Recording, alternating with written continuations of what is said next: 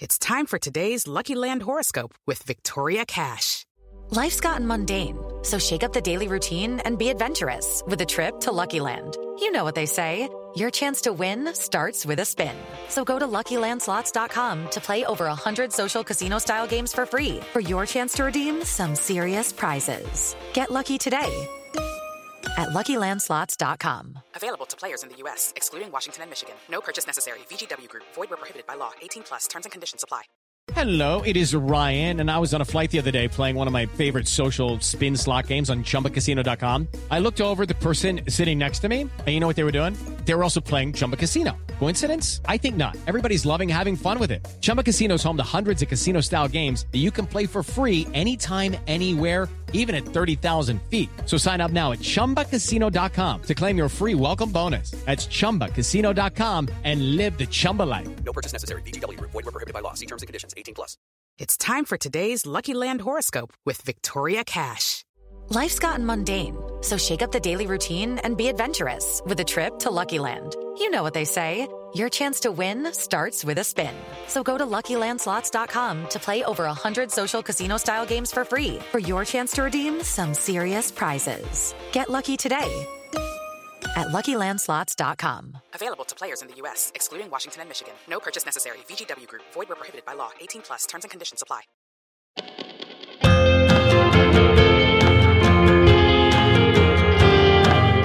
Hello, everyone. I'm Ben Johnson, and this is the Perpetual Chess Podcast. On Perpetual Chess, I have weekly conversations with the chess world's best players, promoters, and educators about their lives, careers, current projects, and best practices. Perpetual Chess is brought to you through the generosity of its Patreon and PayPal supporters. For more information, go to perpetualchesspod.com.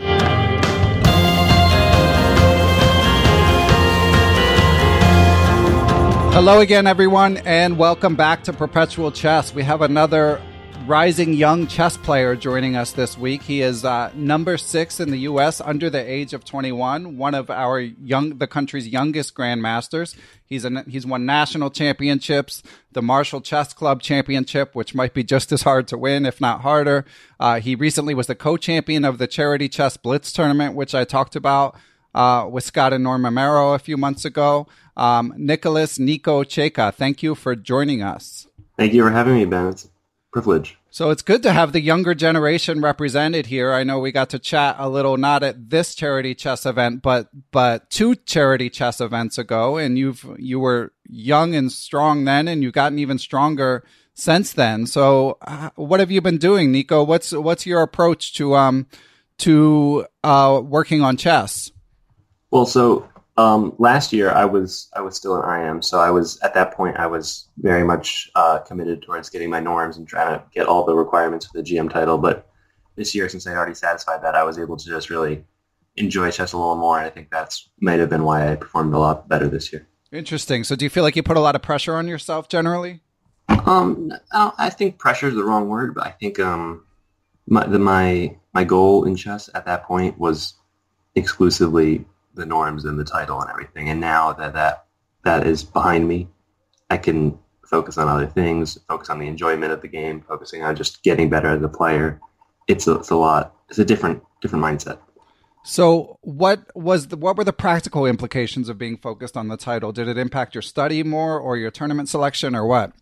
I think it had the biggest impact on the tournament selection because there are obviously, a lot of requirements in terms of the number of foreign players and the number of rounds and all that sort of thing in terms of what tournaments are and aren't eligible for norms. So I would almost play exclusively 9-round tournaments that had sufficient number of foreigners and had sufficient number of title players and all that, with the goal of potentially getting a norm. But now I can kind of vary my tournament selection to tournaments that I would enjoy playing more, or I would find some sort of competitive urge to go to it. It's a different mindset. Okay, so Nico, now that you have the norms out of the way, what would be an example of a tournament that you might play that you wouldn't have otherwise?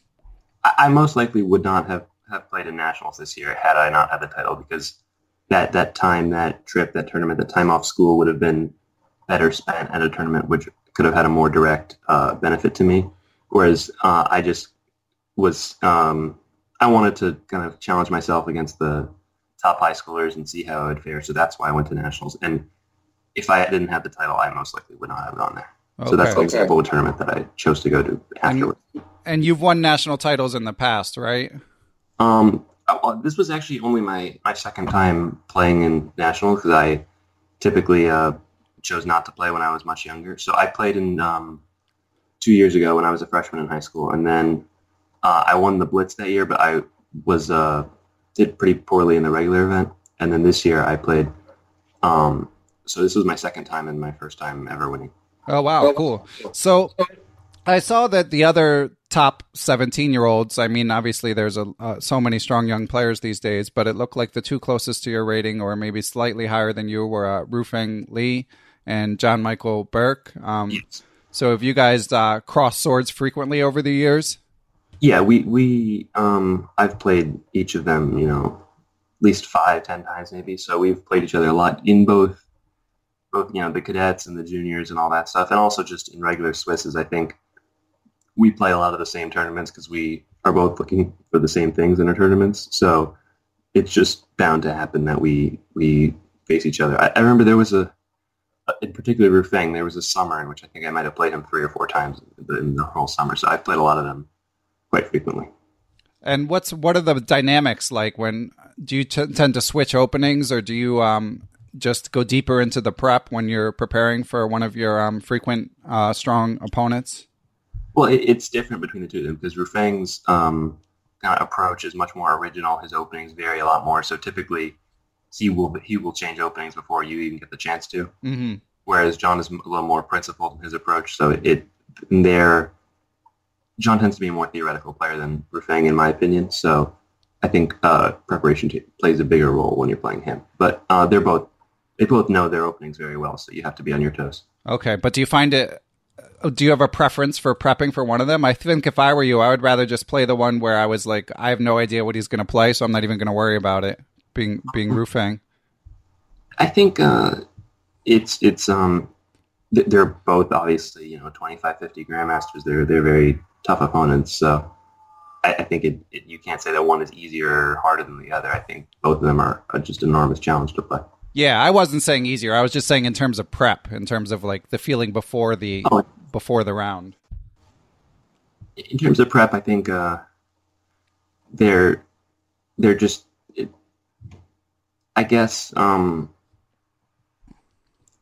wouldn't say one of them is easier to prep than the other because, in one you have to prepare for a lot of different things at a lower intensity, but the other you have to prepare high intensity narrow. So it winds up being about the same amount of preparation you need to do. That makes sense. And is there anyone I'm sort of leaving out from the conversation that you would consider, like along with those two, as your I mean, I don't know if you want to call them rivals, because of course I'm sure you guys, you're often friendly in situations like that. But you know what I mean. I think Praveen Balakrishnan is my age too, and he's an IM, so he's usually up there in those. I played him a couple times. There are a lot of players who have either Advait Patel. I think he might be 6 months younger than me, but he's a strong IM who's close to getting his GM title. So there's a number of players who are around that level. Okay, yeah, it's crazy how strong you guys all are.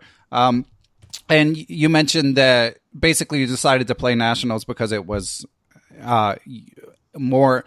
You weren't as focused on getting your title, but one thing I wonder about, because this was a thing like back when I was a teenager, but I don't know if it still matters for someone as strong as you are. Like if you were trying to get a feather in your cap for applying to colleges and stuff like that, does being a national champion, do you think it matters, or is it like you've accomplished enough chess-wise that it's kind of just another thing? I really don't like the kind of mindset that you've accomplished enough in any field. I think there's always more that you can do. So within this context, it wasn't so much trying to pad a resume or anything. It was definitely just something that I had never accomplished that before, and I wanted to challenge myself against the top high schoolers. In terms of perception, I think the title of Grandmaster is well known to some people, but kind of vaguely known to others. So depending on how well entrenched you are in the chess world, some people will automatically understand what that means, and others will they don't really understand what it comes with. Whereas national high school champion or New York State high school champion or any title or any other state for that matter, is a little easier to understand because you can usually compare it to, say, basketball or track or some sport that almost everyone understands, whereas there really is not a comparable title of Grandmaster in many other things. Oh, that makes sense. Although I would think that I don't know. I mean, I guess there's colleges versus like the, broader populace trying to understand things. But with colleges, I would think there've been enough strong chess players along the way where maybe they would have figured it out by now. But I mean, it's certainly Grandmaster just sounds good. That's one of the good things about chess is even if you don't play it, it's a good sounding title. But it's very hard to explain kind of what a Grandmaster is or how you become a Grandmaster. It is. That's familiar. That's true. Yeah. Like, if you try to explain what a norm is, it's very hard to explain with all these narrow requirements. It's a little artificial, but at the same time, it is known to some people, so that's good. Yeah. So Nico, are you finishing up your junior year of high school? Yeah, I have about 2 or 3 weeks left. Okay, and I'm sure you get tired of being asked all the stuff about your future and stuff like that. But I mean, I have to ask: are you thinking you're on the college track or the pro chess track or what? I fully intend to go to college. I don't think going professional chess is the path for me right now. I think academics and college is something that I'd be more inclined to pursue. Cool. Yeah. I mean, not that you asked, but I think that's a good decision on your part. And what about the chess colleges? I mean, I've had, of course, many guests over the years who were fortunate enough to get chess scholarships, but then, of course, there's also some who, as you mentioned, sort of an academic track who decide that they'd rather prefer sort of a more typical college experience. Have you given much thought to where you would go? I'm more inclined to pursue an academic track, I'd say. Okay. And do you, how are you as a regular student, non-chess student, I should say? I mean, I think, I go to school every day. I'm not homeschooled, so that is a bit of a pull away from chess. But, school's fine. I go to Dobbs Ferry High School, so it's a fun time. Are you thinking about specific colleges or not yet? I'm trying to stay open-minded right now. Cool. Good for you. And so you mentioned that you're not homeschooled, which these days is a bit of a differentiator, I think, for a lot of players of your caliber. So what did you ever consider? Obviously this would be a family decision. I met your dad last week as well. Shout out to your dad. Yes. Did you ever consider not going to school? I never really considered it seriously because I think the main reason people decide to do it, I don't mean to put words in anyone's mouth, but I think the reason is that not so much the amount of time per day to study or anything, because in my understanding is that people do a lot of academics at home. It's more the issues with missing a week here, a week there to go to a tournament, because a lot of schools, particularly public schools, are very strict about that because they get the government funding based on how many students they have present and all that. So a lot of schools really just at some point put their foot down and say, you can't miss all these days to go to tournaments. And then a player would respond by saying, okay, well, I'll be homeschooled. And then that way I have the freedom to travel to Europe to play a tournament or to go to a World Youth or even just go play 9-round Swisses in the U.S. But since I was, I tried to always play my tournaments around holidays, like put the Philadelphia Open around Easter, National Chess Congress around Thanksgiving, North American Open around Christmas. So the amount of days I missed for school was usually pretty minimal. So there really was never that tension between me and the school. Oh, that's a really interesting insight. I hadn't thought about that. I mean, I do feel like it would probably open up some time to study more homeschooled. You could probably be a little more efficient with your schoolwork, and of course, travel time, stuff like that makes a difference. I mean, it would de-emphasize any sort of organized high school sports. But yeah, I hadn't thought about that aspect. That makes a lot of sense. I think it's a big sacrifice to miss out on all that of your life, but that's a personal decision. So it's I mean, I feel that way, but not everyone would agree with that. I mean, some people. I mean, high school can cut both ways for sure. I mean, school generally. So definitely true, but it's a personal decision, and I chose to stay in school. So have there been any big tournaments that you really were bummed to miss because of school? There's been a number of invitational tournaments in St. Louis, both the Norm events and their St. Louis Classic events, which particularly because they're one game a day, they would be maybe 9 or 10 days, which is really not reasonable. So I am unfortunately kind of obligated to decline a lot of those invitations. So I think that's the first example that I can think of. But I haven't gone to very many World Youths since I started. I haven't gone to any World Youths since I started high school. So I think I did cut down on my travel and my tournaments once I got into high school. That's also because at that point, like I said before, the set of tournaments that I was interested in began to narrow because I began to pursue norms. So those two things were happening at the same time. So it's hard to really pin one as the root cause. Yeah, I think the World Youths in particular seem to me like that would be that might be fun to go to. I mean, the Norm Invitationals, that seems like those would be fun too. But if you, I mean, I'm guessing you could imagine what it would be like, away from the board. Do you think that it slowed down your getting your titles, this decision? I think it's hard to. I don't think so, because I think that the way my playing frequency did not decrease to such an extent that it would have affected it. I was still playing, like I said, Thanksgiving, Christmas, Easter, all these tournaments around the February break I would play. So I still had, a number of opportunities to get norms, but I just wasn't taking advantage of them until basically last summer. So I don't think that's the reason. I think I had some gaps in my play that I had to address, and then once I did that, I was able to finally do it. So what were the gaps? I think that to some extent I wasn't playing practically enough. I think it was a matter of just really approaching the game in a different mindset, that I was able to know which games I was really trying to win, to know which games that I had to hold with black, for example. I think before then I didn't have a clear goal going into every game. And then more recently, particularly in my last tournament, I knew more or less ahead of time which games I said, this game I'm going to try to win, this game I'm going to try to hold with black, and just kind of approach the tournament through that way, which it's pretty, some people think it's a horrible way of approaching it, but it's worked for me. So that's how I like to do things. Yeah, it's probably a more professional approach, whether people want to admit it or not. I mean, part of the skill of a chess tournament is, the sort of macro planning and energy management. Right. So how did you figure this out? Like, your dad mentioned to me that you don't have a coach. So how were you able to pinpoint that as what you needed to work on?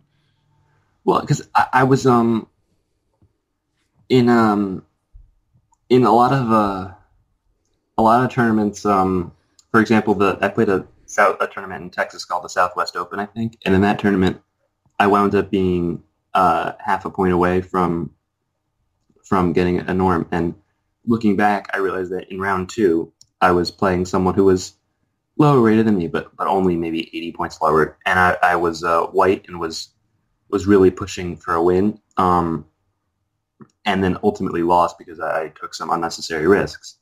And then although I later managed to salvage the tournament and come back and have a good enough performance, what I realized is that that risk I took, that loss, was really unmerited. The risk-reward proposition was not justified, and it would have made much more sense to just understand the context of the tournament, the circumstances better, and realize that a draw in that game, although it was with white against a slightly weaker player, was not really that bad. I just needed to kind of stay composed in that sense, and then I would have had ample opportunity to win games later on, which I didn't really have that perspective at the time. But I think once I gained that perspective, my results improved a lot. Huh. I mean, even hearing you talk about it, it strikes me as a pretty mature perspective for a 17-year-old. So it's good that you're learning those lessons. So you mentioned you felt like you were able to implement them in your last tournament. What was your last tournament? Well, my last Norm tournament was a round robin in Charlotte. Oh, okay. And I think a good example of that would be in round 3 I played Alex Katz. I'm not sure if you've had him on the podcast. He's a IM. I haven't, but I follow him on Twitter. He's a strong young player. Goes to MIT, right? He might have graduated, but okay. So I was playing him, and I was white, so I was obviously pushing, and it got to a point where I was beginning to get a serious advantage, and then at that point I made a horrible blunder, basically. So I went from pushing to a serious advantage to, having to basically try to hold for a draw in a difficult circumstance, which I managed to find the right sequence of moves to make it basically dead equal. And at that point, we were both relatively low on time, so he offered me a draw. And I think in previous, kind of maybe 6 months prior, I would have felt that, since I had been better the whole game and now it was equal, I should have, continued to push, or that I should have taken some sort of risk because he was in time trouble. But I had the perspective to realize that, it's only round 3. There's plenty of opportunity afterwards in the subsequent rounds to win games and to reach the point that I needed. So it would make much more sense to just, I hate to say cut my losses, but basically realize that the risk associated with pushing in that position where I was probably slightly worse objectively was definitely not justified. Yeah, that's got to be one of the hardest parts of chess, and it's why I think there's no substitute for just playing. Like, no matter how many tactics you do, no matter how many books you read, those sort of decisions can't really be faked. Yeah, I agree with that. I think it's a lot of that stuff is it's hard to it's hard to explain, and it's hard to prepare yourself for. Yeah, and of course you're doing it at a very high level, but even for listeners at a lower level, that stuff matters a lot. I mean, like if someone a little higher rated offers a draw early in a game, you have to figure out, is it because they're, are they tired? Do they have to skip town, or am I missing something on the board? Yeah, and it's those just, kind of gamesmanship aspect of it where you need to figure it out. Yeah. So what's your next tournament, Nico? My next tournament is probably going to be the U.S. Junior in July in St. Louis. I might play a tournament before then, almost just to prepare and get ready. But that's my next major tournament. Awesome, yeah. That I mean, you must be excited for it. As a chess fan, I'm excited for it. So we can obviously I could make some educated guesses, but who do you know for sure is playing? I'm not sure if they've released the list of players yet, but I think there's several strong players that are playing. It's definitely the strongest that they've ever had. Wow. Yeah. And Greg Shahade, I was just, as I told you before we started recording, was texting with him. And when I had him on, he kind of teased that this might happen, but the fabled camp with, the esteemed trainer GM Jakob Aagaard is happening. And you're attending that as well, right? After I'm very, very excited about that. I've read a lot of his books and I've heard great things about his training, so I'm excited to meet him in person and work with him a little bit. Yeah, what an opportunity. That should be something special. So you've got the summer coming up. When does your school year end? My last exam is on June 25th, actually, so it's going to go for a little while longer. But my classes end next Monday, so okay, so that helps a little. Yes. And do you historically do you hit the chess harder in the summer, or kind of same approach? I usually play more tournaments in the summer because I think there are more tournaments to play in general. They're especially on the East Coast, they're much more accessible in the summer, and also I don't have to worry about missing school or anything, so it's much easier for me to do it. So I usually play, usually 3 to 5 9-round tournaments. So it's a lot for a summer. Yeah, and are you playing the Philly International and the World Open, or do those conflict with your schedule? I think I'm only going to play one of them, and I think just the Philadelphia International, because the World Open I think goes almost the day right up to the junior. So I would be hard to travel and do all that in the one day in between. Yeah, and speaking of conserving energy, that might be penny wise and pound foolish.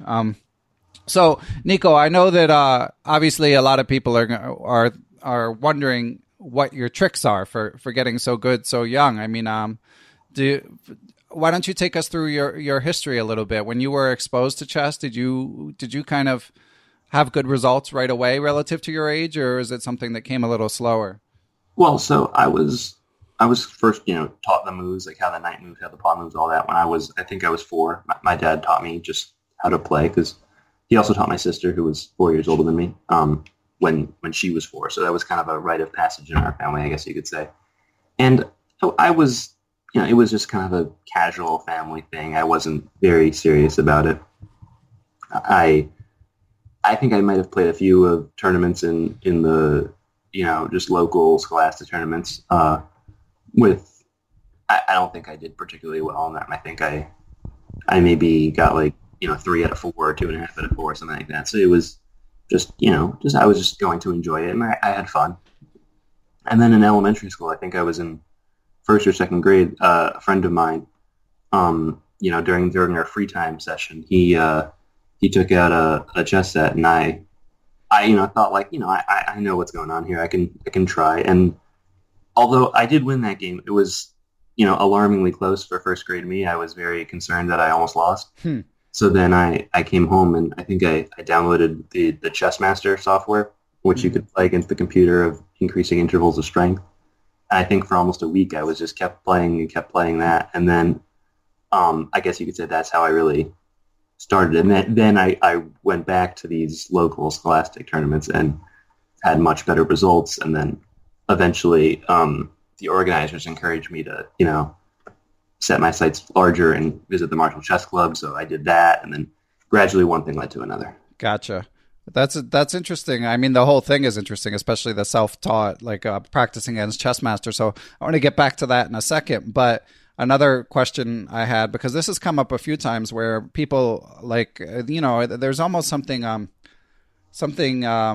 inborn, it feels like, for people who love chess. Like when they discover it, it's just like it's almost a force bigger than them. But some people know about tournaments right away, and some people don't. So do you know how your dad knew that the tournaments were a thing that happened? Was he a competitive player? Well, because my sister, who's 4 years older than me, had played in them also. Okay, so that makes sense. I don't know how he figured them out for her, but I remember in these tournaments you had to be in kindergarten or older to play. So I remember going to them before I was in kindergarten, and I would just kind of mill around the skills area, I guess you could say. But I couldn't play because I wasn't old enough. And then once I was old enough, I started to play. But so I was always kind of familiar with that scene. Gotcha. And then once you once you really, in 1st grade, and once you start playing Chessmaster and sort of expanding your horizons, as you surprised at that point, I mean, I know you won some titles pretty young. So at what point did you sort of shoot towards the top of your age range? Well, I remember my 1st or 2nd time going to the Marshall Chess Club. A lot of the kids, who were maybe a year older than me or my age were much, much higher rated than me, because they had, I guess, been exposed to the New York City chess scene for their entire career, I guess. So I was maybe 1,200, something like that, and they were, I'd say, maybe 1,800. So they were, and that 600 point gap is a big gap. So they were much, much better than me at the time. But I think I just at the time I was very into chess. I was reading all these books. I was playing Chessmaster, although I stopped doing that at some point. But I was just studying a lot. I was playing a lot. I was learning a lot, and I progressed pretty quickly. I think the first time I qualified for a World Youth, I believe I was in 4th grade. So it took me 3 years to reach that level. But it was something I absolutely loved. So it was all good. It was all fun. Nice. Yeah, that's must have been a fun time to think back on. So what are some of the books that resonated with you the most as a kid, plowing through all this chess material? I remember I was, I was very young at the time, so I really a lot of times didn't understand or didn't fully grasp what the meaning of these, books with lots of text and all this kind of abstract concepts.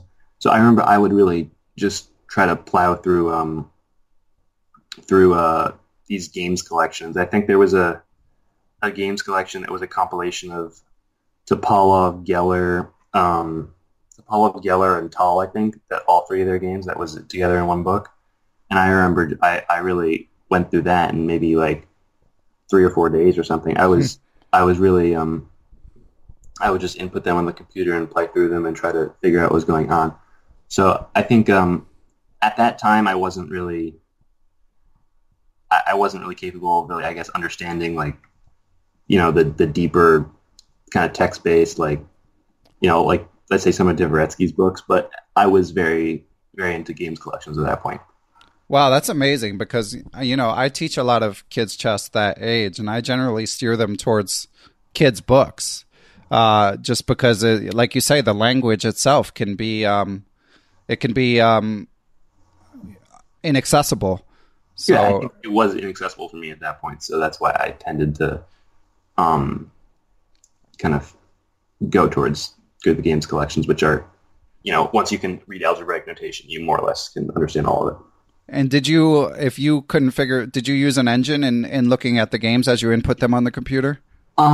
Sometimes I would, yeah. I would sometimes. I think I had a very weak engine at the time. It was one of those old Fritz 3s or something. But it was obviously many orders of magnitude stronger than I was, so it was definitely fun. Even a weak engine, it helps so much when you have that feeling like I'm missing a tactic. Like, when you're looking at a position and you're like, all right, why doesn't this hang a piece or something? Yeah. But that's amazing. And do you remember, was this when you went through this book in 3 or 4 days, was this during the school year or over the summer? Was it like... This was during the school year, but it was I think second grade, third grade maybe, so it was not, I wasn't burdened with, much schoolwork, so I'd just come home and do that. It wasn't like, I didn't really need to worry about homework or anything at the time. Gotcha. And did your parents, once they saw that you had this passion, was it something that they tried to sort of promote, or did they just kind of let you do your thing? No, they definitely promoted it. My dad took me to, tournaments, and he was very enthusiastic. He was very supportive, and he helped me a tremendous amount. Like, he still does help me a lot, but he has helped me a tremendous amount throughout my career.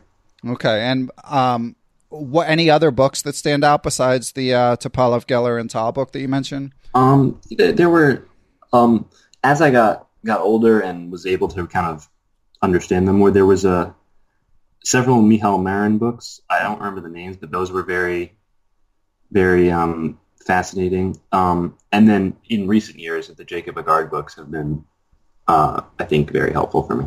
Yeah, I haven't read it. I'm somewhat ashamed to admit, but a lot of people speak highly of Michal Marin. I think it's called Learn from the Masters or something like that. That might be the title, yeah. Yeah. And if I remember correctly, he kind of takes one component of a lot of different players' play. So I think he talks about, Akiba Rubinstein's dominance of the 7th rank, for example, in Rooking games. And then, maybe Bobby Fischer's kind of bishop sacrifice into So's and Sicilian. So each player, each world champion, or each kind of legendary player, he would try to focus on a narrow attribute of theirs. Oh, good approach for a book. Yes. Break things down into small pieces. So that's interesting to hear that you read so many books, because when I was thinking about this interview, I was thinking you came of age basically almost fully in the computer generation. So how much have you used computers, and how has that changed as you continue to get stronger? I think I really only started using computers properly, I think, or as close to properly in the past couple of years, because I think before then it's a little overkill to be using an engine to prepare, because at that point you really just need to, as long as you're not losing in the opening, you really have a fighting chance when you're a Class A player or something. But once I was competing for norms and such, I think it was necessary to start preparing with the computer and trying to really understand the subtleties of things. Okay, so do you have ChessBase now, or do you use a different program? I've had ChessBase for many years. Okay. I don't know how long, but since I was very young. Mm-hmm. And figuring this stuff out, so without having a coach, have you found it hard over time to sort of know what to work on or what to read next, and like what to take from your games and stuff like that? I don't think so, because people are, in my experience, they've always been very friendly and kind with their advice. You know, even kind of the title players or grandmasters that I kind of encounter, they'd always be very helpful in suggesting, you know, oh, you should work on this. You should check out this book or this opening or something. So people, in my experience, they were never stingy with their advice. So it was great to just catch like a little piece of advice from one person, another person, and try to combine that all together and improve my game. That's good to hear that people were so generous. I'm putting you on the spot a bit here, but can you think of any specific examples of times where you played a stronger player and they said you should read this book or you should work on this particular thing? I don't want to, you know, I don't want to give credit to one person because I feel like that'd be taking credit away from everyone else. But it was widespread. A lot of people were very kind, and I'm very thankful to them.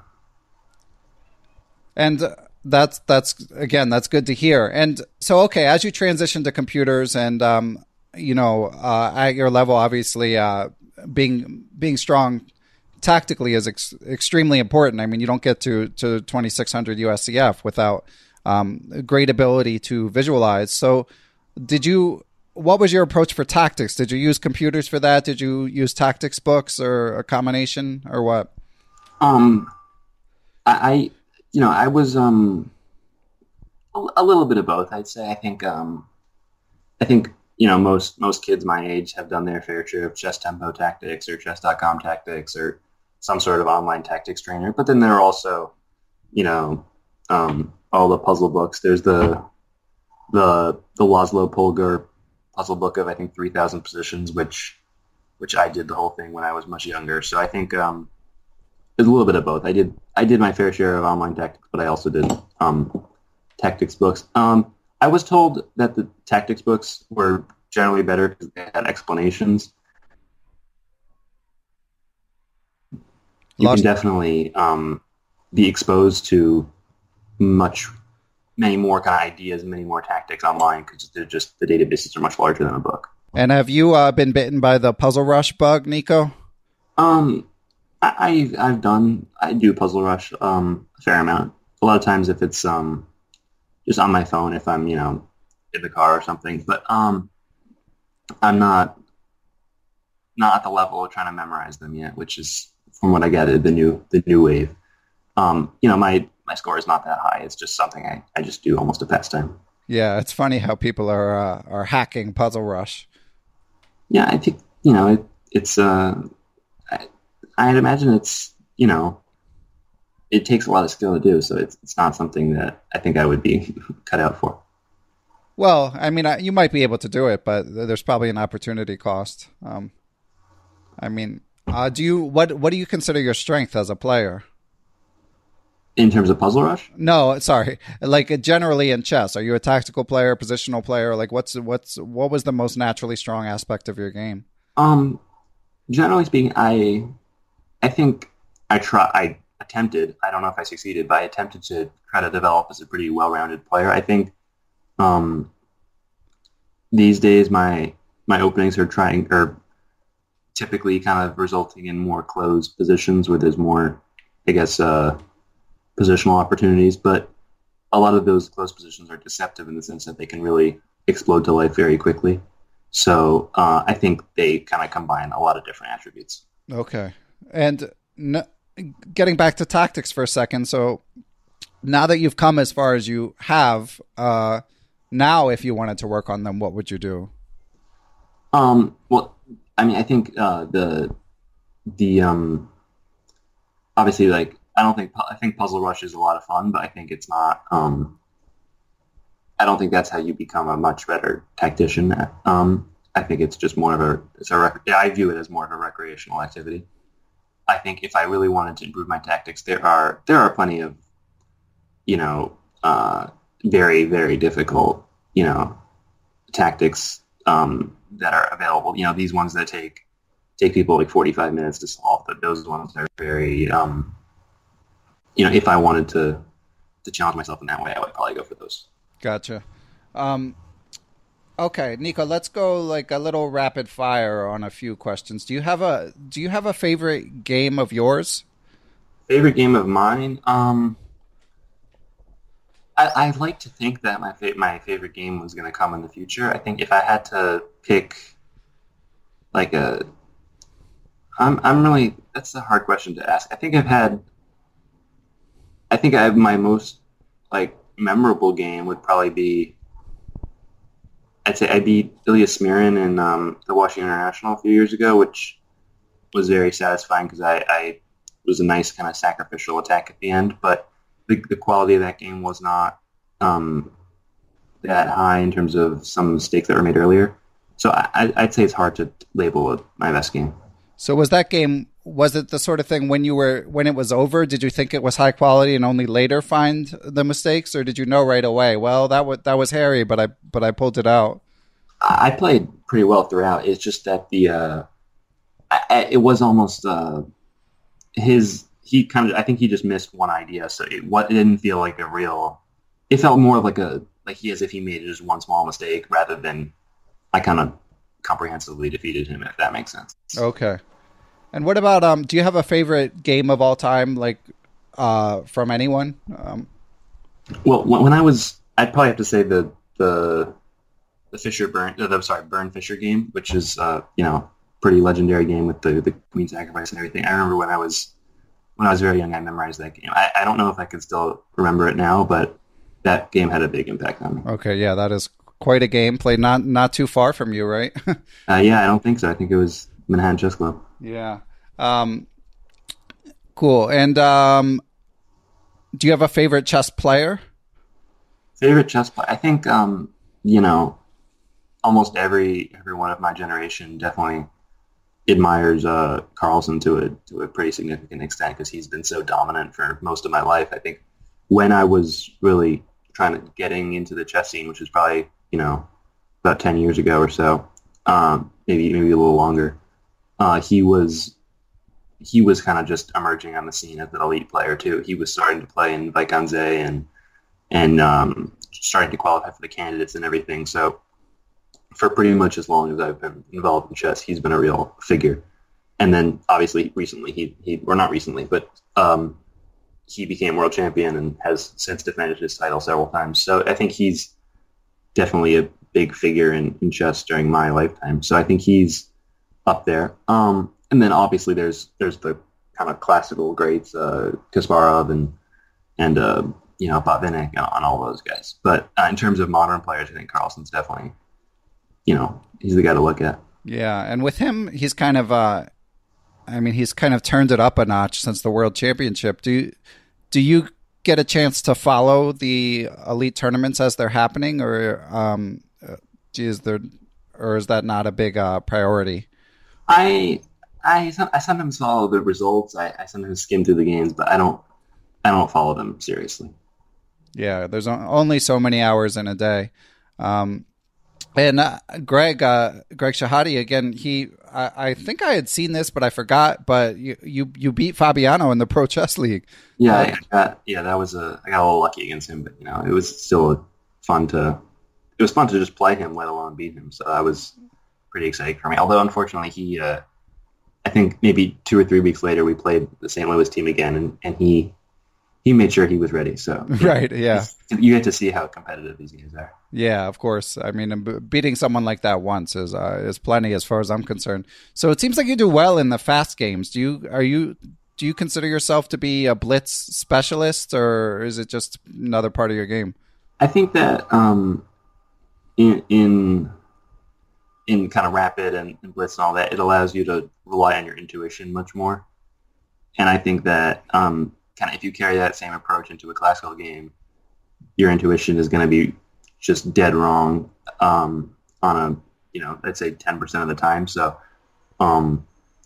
in blitz, your opponent a lot of time doesn't really have the time to capitalize or identify that percentage of the time. But in in classical, you can't carry that same approach. So it's a different way of thinking about the game. Okay. And do you enjoy them both equally? If I'm being 100% honest, I think that sometimes I enjoy Blitz more, but I think in terms of I hate to say integrity, but the quality of the games, the level of kind of engagement, I think classical is obviously it's more strenuous, which is both a good and bad thing. It's more thought provoking. It's more engaging. Whereas Blitz is more just quick, fun, but not as stimulating. Yeah. And with everyone sort of debating chess formats, I mean, I guess this has kind of always been the case, but it certainly hasn't slowed down where people talk about chess 960 and they argue about how prominent a role classical chess should take in the World Championship in particular, but in other events generally. Do you have a sense, I mean, obviously you can't speak for like your whole generation or anything, but between your own opinions and like your cohorts, the other strong young players like, grandmasters and future grandmasters, do you have a sense for how they feel about these 5-hour games as compared to the sort of more fast time controls? I think I think the problem in analyzing this is that everyone has been kind of brought up under the kind of structure in which 5-hour games are considered serious and everything else is considered just casual. So people are just almost automatically inclined to think, of course I'm interested in serious chess. I'm not interested in this joke or this just fun, casual stuff. I think, I know Greg is obviously a major proponent of cutting down time controls. I think there's definitely value in keeping time controls, but I can understand as both a player and a spectator the value of cutting them down. But I think that there's definitely still a place for classical chess in the modern world. So you don't feel like for someone of a younger generation used to sort of more instant gratification, it's not like torture for you to sit there and play 5 hours. Yeah, I'd be lying if I said that it can't be boring and sometimes just the length of the games and everything. But I think it's the quality of the chess is much higher. Okay, yeah. Well, I mean, I'm glad to hear that you have sort of an open-minded approach. I mean, I think the chess world is just going to have to fumble around for a little bit until more of a consensus emerges.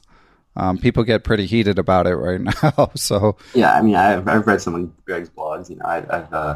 I know how he's pretty passionate about it from what I gather. Yeah, and then there's people on the other side that basically hate him just because he's kind of one of the most outspoken proponents of faster chess. Yeah, well, I think one of his kind of proposals was basically to not denigrate classical chess in any way, but just more or less elevate Rapid and Blitz to that same level in the sense that it's 3 separate kind of disciplines, which I think if you look at other sports, like, for example, swimming, that no one decreased the value of the butterfly by including the backstroke in the Olympics. So I think it wouldn't really harm anyone to just have 3 different disciplines that players could just choose which one they wanted to compete in.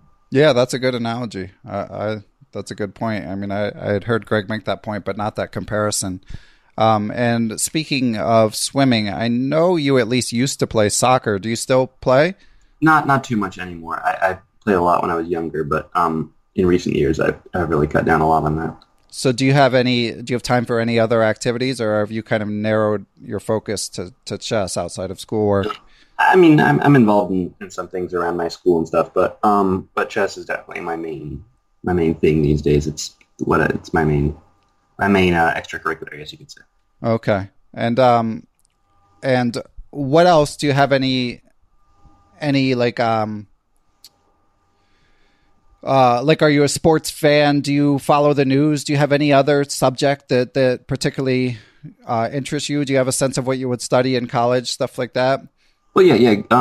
Like news and government and politics is something that I'm very interested in. Last summer, I actually had the chance to work as a Senate page in the Senate, which was oh wow, cool. to basically just be there on the Senate floor, kind of witnessing history as it happened. So that was actually why I couldn't play the U.S. Junior last year, because the dates were conflicting. So were you in D.C. for that? Yeah, so I lived in D.C. for about a month for that. So the Senate Page program is what it's called, and I guess me and about 30 other kids from across the country were there working as pages, and they have a basically government building. It's called Webster Hall, in which all the pages live and get to live together and work together and just experience DC and the Senate and government like that. It was an amazing experience. Yeah, that must have been a lot of fun. It's almost it's on a par with the World Youths, only for politics. Yeah, it was just great to just be there. I was the day after I got there, actually. The president announced a nomination to the Supreme Court. So the next day, like, the opening remarks was the majority and minority leader were kind of addressing the I guess pros and cons of the nominee. And then, there was, it was during the summer, so there weren't there was no kind of landmark legislation, but you get to see, just the kind of the way that the system works, and just kind of everyday bills that, you don't hear about in the news, but definitely have an impact on people around the country. And after seeing politics so up close, are you still interested, or did it push you away? Yeah, it was, I think I was able to take a good view in the sense that it was almost a month there. So I there were some days in which, I saw some things I didn't like, and there were some days in which I thought, this is just such an amazing kind of opportunity to change the country, help people, do all that. So, I think I was able to take a contextualized view that kind of took into account everything that I experienced. Okay, well, I'm glad it didn't just tune you out. We need the younger generation to shake things up for sure. So, that's good news. Cool. Well, Nico, I'm thinking I've got everything on my outline covered. So you finish up school in the next month, and then you've got the U.S. Junior Championship, followed by the camp with Agard. Throw the Philadelphia International in before if you can. Yeah, that's right. Do you? So you mentioned this Page program last year. Have you had to get a job at some point, or do you do any chess coaching? What's your approach for, like, have you had to think about money yet? I've never coached before, seriously. I think as I get older and as my kind of emphasis on my own playing decreases, I might begin to kind of try to pass along the knowledge to the next generation and begin to coach, because I think it's very I've never done it, but from what I gather, it seems pretty rewarding in the sense that you get to see your student really grow as a player and become stronger. But I have not coached as of yet. Okay. Yeah. I mean, it seems like you'd be a natural at it. You're very, very articulate, especially for 17-year-olds. So, I mean, you're articulate for any age. So, yeah, that would be interesting to see. Do you have any major chess goals on your horizon right now? Right now, I don't have a specific goal. I think at this point, to set a goal of maybe 25-50 FIDE or something like that, I think that's the sort of thing that I think if you try to just focus exclusively on the rating, then you fall into the same problem that I had when I was focusing exclusively on the norm. So right now, I think the best approach would just be to play, enjoy myself, and hopefully improve. But I don't think it makes sense to set an arbitrary rating threshold that I'm trying to accomplish in any specific interval of time. I don't think that would help me at all. Cool. Yeah. Again, a sort of a mature approach. And one thing I should ask you before I let you go, when you were studying, like, how many hours were you able to put in, sort of at the, during your big push that you've made? I mean, basically over your, high school, even junior high career, like, how many hours a week were you spending on chess, do you think? Well, I think my kind of approach to chess, it was, I was definitely always very committed to chess, and I was always doing a lot of studying, but I had a very non-uniform study schedule in the sense that it would vary tremendously. It wasn't the sort of thing where I would do, an hour a day. It could go 3 or 4 days without doing anything, and then, do 6 hours on a weekend or the other way around and just do a little bit every day. I had no kind of official structure to it. So I just, whenever I wanted to, I would do as much as I wanted, and then I wouldn't. It was not at all structured. It was structured in the sense that I had a system to what I was doing, but the scheduling was not structured in the sense that there wasn't like a specific amount of time I did per day. So it's difficult to determine how many hours I did per week. I'd say, probably between 5 and 10 per week while I was in high school, maybe a little more. And then when I was younger, it was more than that. But it has gradually decreased over the years, just as school and other things have become bigger distractions or priorities. Yeah, that makes sense. I mean, again, I do think it's good that you maintain a sort of balanced approach. When you hear of someone like Parham Maghsoodloo, the top Iranian player, I think he's like 18, and I don't even know what his rating is, but it's let's see, 2660 FIDE. I don't know if you heard, but he said he spends 20 hours a day on chess.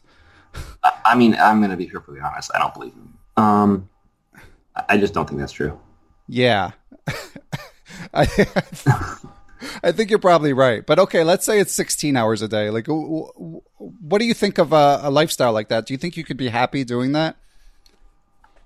Personally, no. But I think that if he's happy doing that, he's obviously doing very well in the tournaments he's playing in. He's experiencing tremendous progress. And, I think I might have, I don't think I've ever played him, but I've met him because he's a year older than me. So he would always play in the same section as me at World Youth. And he seems like a nice guy. So, I wish him the best. Yeah. Yeah. I mean, it's a different approach for sure. I mean, as you say, there might be a bit of poetic license. Like you, I hope there is. I mean, you need to sleep for one thing.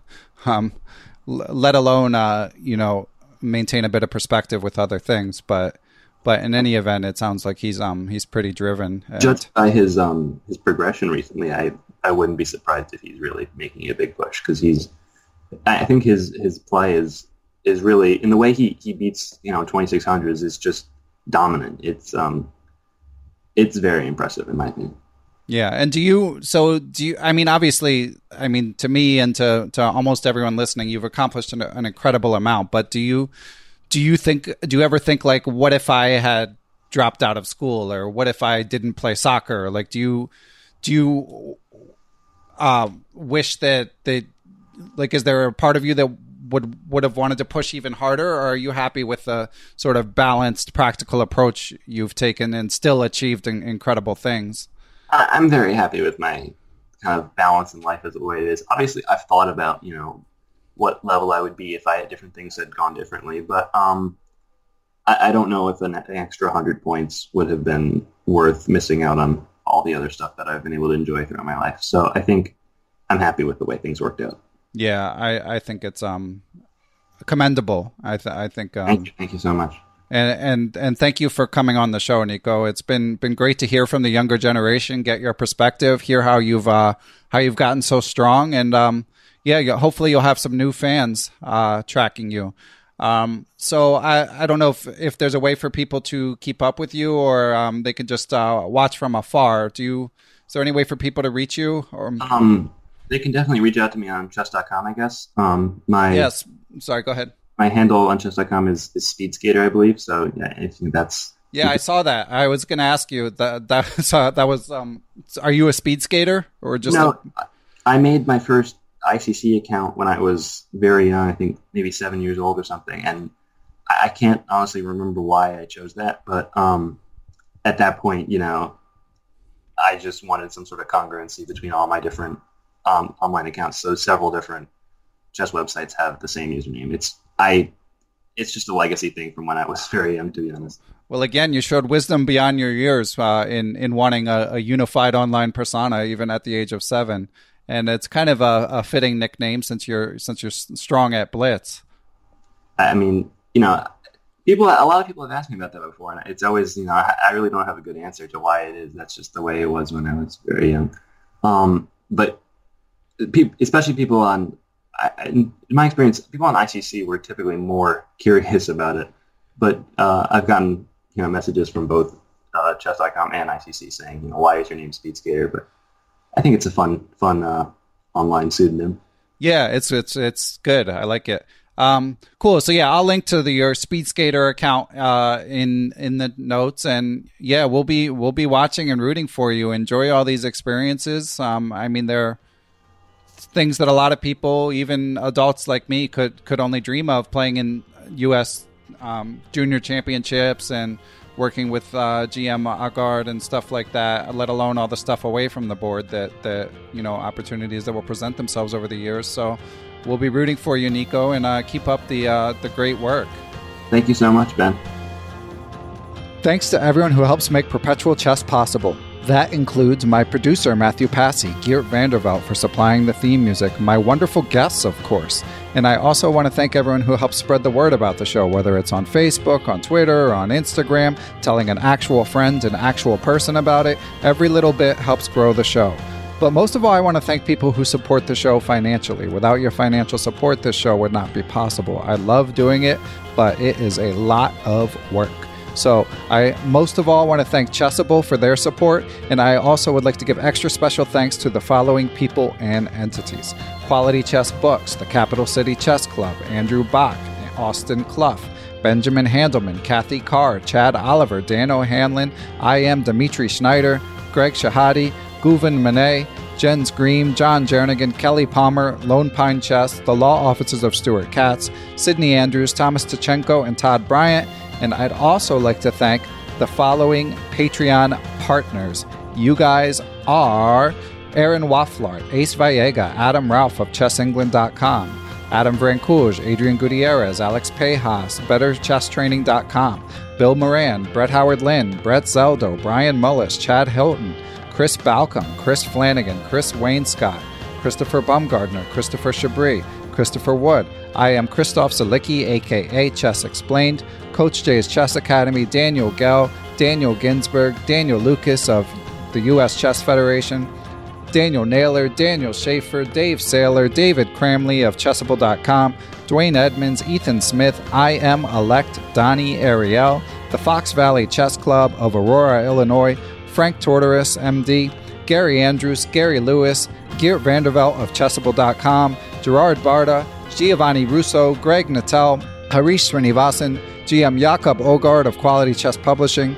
James Bonastia, Jason Woolham, Jeff Anderson, Jeffrey Martello, John Fernandez, John Fontaine, John Hartman, Jen Shahadi, Jerry Wells, JJ Strand, John Thompson, GM Josh Friedel, Kare Christensen, WGM Katerina Nemtsova, Kelly Palmer, I am Kostya Kovyutsky, Krishna Gopala Krishnan, Laura Boyavsky, Lucio Casada Silva, Martin Knudsen, Matthew Passy, Matthew Tedesco of SeattleChessMeetup.org, The Mysterious Moon Master 9000, The Legend Grows, Mr. Mike Shahadi, Nate Salon, Neil Bruce, GM Pascal Charbonneau, Pasi Passanen, Paul Bain, Paul Clarkson, Paul Sweeney, Paulo Santana, Peter Lux, Peter Merrifield, Randy Temple, Ricky Grijalva, Robert Steiner, Ryan Berg, Scott Doherty, Scott McKinnon, Steiner Lima, WGM Tatyev Abrahamian, Thomas Stanix, Thomas Tachenko, Tim Brennan of TacticsTime.com, Tim Seymour, Timothy Ha, Tony Rotella, Tyron Price, Victor Vrancouge, William Peterson, Zhao Chang of Chess1000.com, and Zhivko Stoyanov. Thanks, everyone. Catch you guys next week.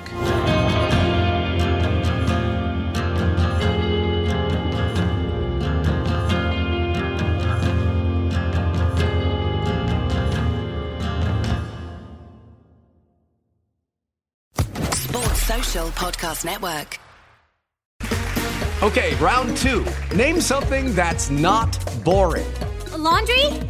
Ooh, a book club. Computer solitaire, huh? Ah, sorry, we were looking for Chumba Casino. That's right, ChumbaCasino.com has over 100 casino-style games. Join today and play for free for your chance to redeem some serious prizes. ChumbaCasino.com. No purchase necessary. Void where prohibited by law. 18+ terms and conditions apply. See website for details.